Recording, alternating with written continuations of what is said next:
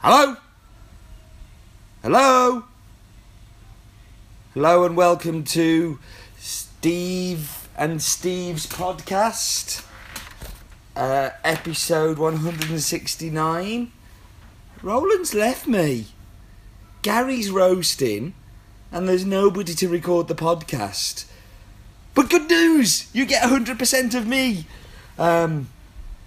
Yeah, it's kind of weird doing this on my own, but I will try my very best.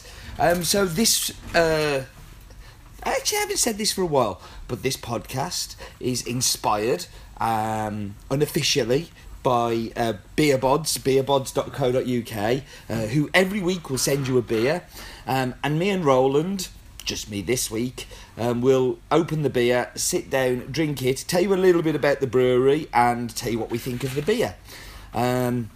So yes, this week's beer comes from Freedom Brewery.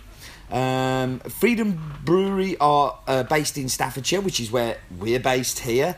They're based in Abbots Bromley, which is not far from Stafford, and originally founded in 1995, but was found in London, moved to Staffordshire in 2004, and then started to have beer in pubs from around about 99.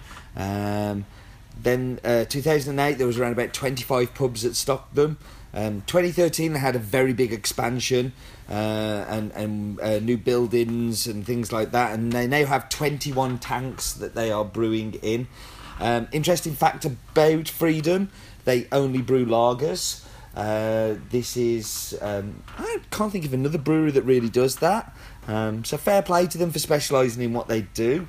The other thing is that all of their products are vegan, and they're very proud of this, and I think that's also a conscious decision to just do lagers and just do vegan.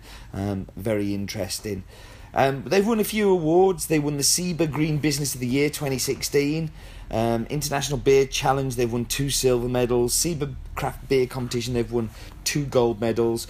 I'm going to be a SIBA judge again. Well, I was meant to do it last year and didn't do it, but they've invited me again, so I'm going to try and do it this time. Beers in their range, they have Freedom Authentic, which is 4%. They have Organic Hells, which is 4.8%. They have Liberty Pills, which is 4.4%. They have King Cole, which is 5%. They have Boston Beach, which is 4.7%. And then there's this week's beer, which is East India Pale, which is an Indian Pale Lager, which is 5.5%. Look at that for research. I actually did some research. I also didn't tell you an interesting fact about the number 169. 169 was the amount of runs that England beat Pakistan 2 days ago in the cricket. Best I could come up with, I'm afraid. So, branding. Looking at the branding, Freedom have a very distinct look to them. They have updated it recently, which I think is a big improvement. We've had Freedom on here before. I like the lack of clutter on the labels. I think that's nice. It's hops, multi-barley hops, spring water and yeast. So yeah, kind of nice that they've got the malt information as well and the hop information. Hops are Cascade, Chinook and Centennial. So some good hops in there that I'm a big fan of. Let's get into the beer. Let's have a sniff of the beer first of all. Yeah, it smells very creamy. Smells very, very much like Freedom. I'm not sure if that's a good or a bad thing, but let's dive into the drink.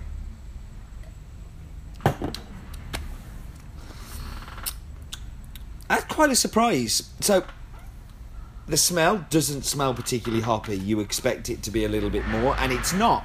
It's not so hoppy, but the bitterness is really interesting. There's an awful lot of bitterness in there. You kind of you really kind of do get a bite.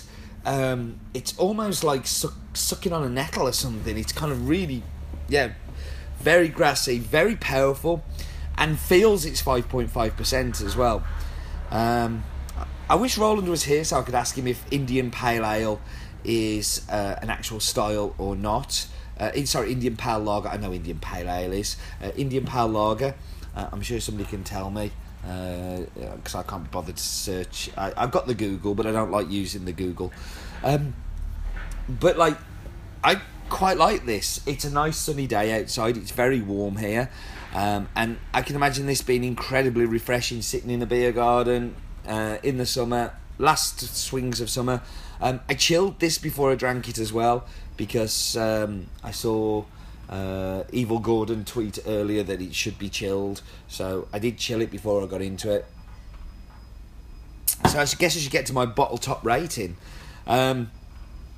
Surprise! It's probably my favourite Freedom beer I've had. I've not been a massive fan of their other ones. I do feel they're a little generic. They have sprung up in an awful lot of places. On saying that, I think it's a great access beer. I think it's a great way for people to get into interesting beers.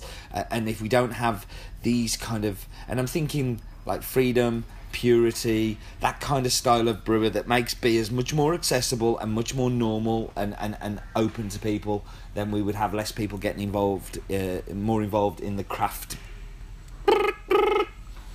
I'm not going to do the craft phone, but in the craft beer kind of scene, if you like. I think they're an inspiration to a lot of new brewers coming up. So yeah, all in all good. I'm rambling a little, aren't I? I think I am going to go... It's hard to come up with a score when you don't have time to sit and think while Roland whitters on about stuff. I think I'm going to go 7. So that's going to be a 7 out of 10 rating for me. Not bad. Would probably have it again. I'll probably see it again somewhere, so we'll probably end up having to have it again because they, as I say, they're in a lot of places. The vegan thing, good for them. The lager thing, I like a bit more. They obviously like and enjoy their lagers, and it's nice to find nice lagers. So I'm quite happy to drink this. Okay, I better drink up and shut up. I am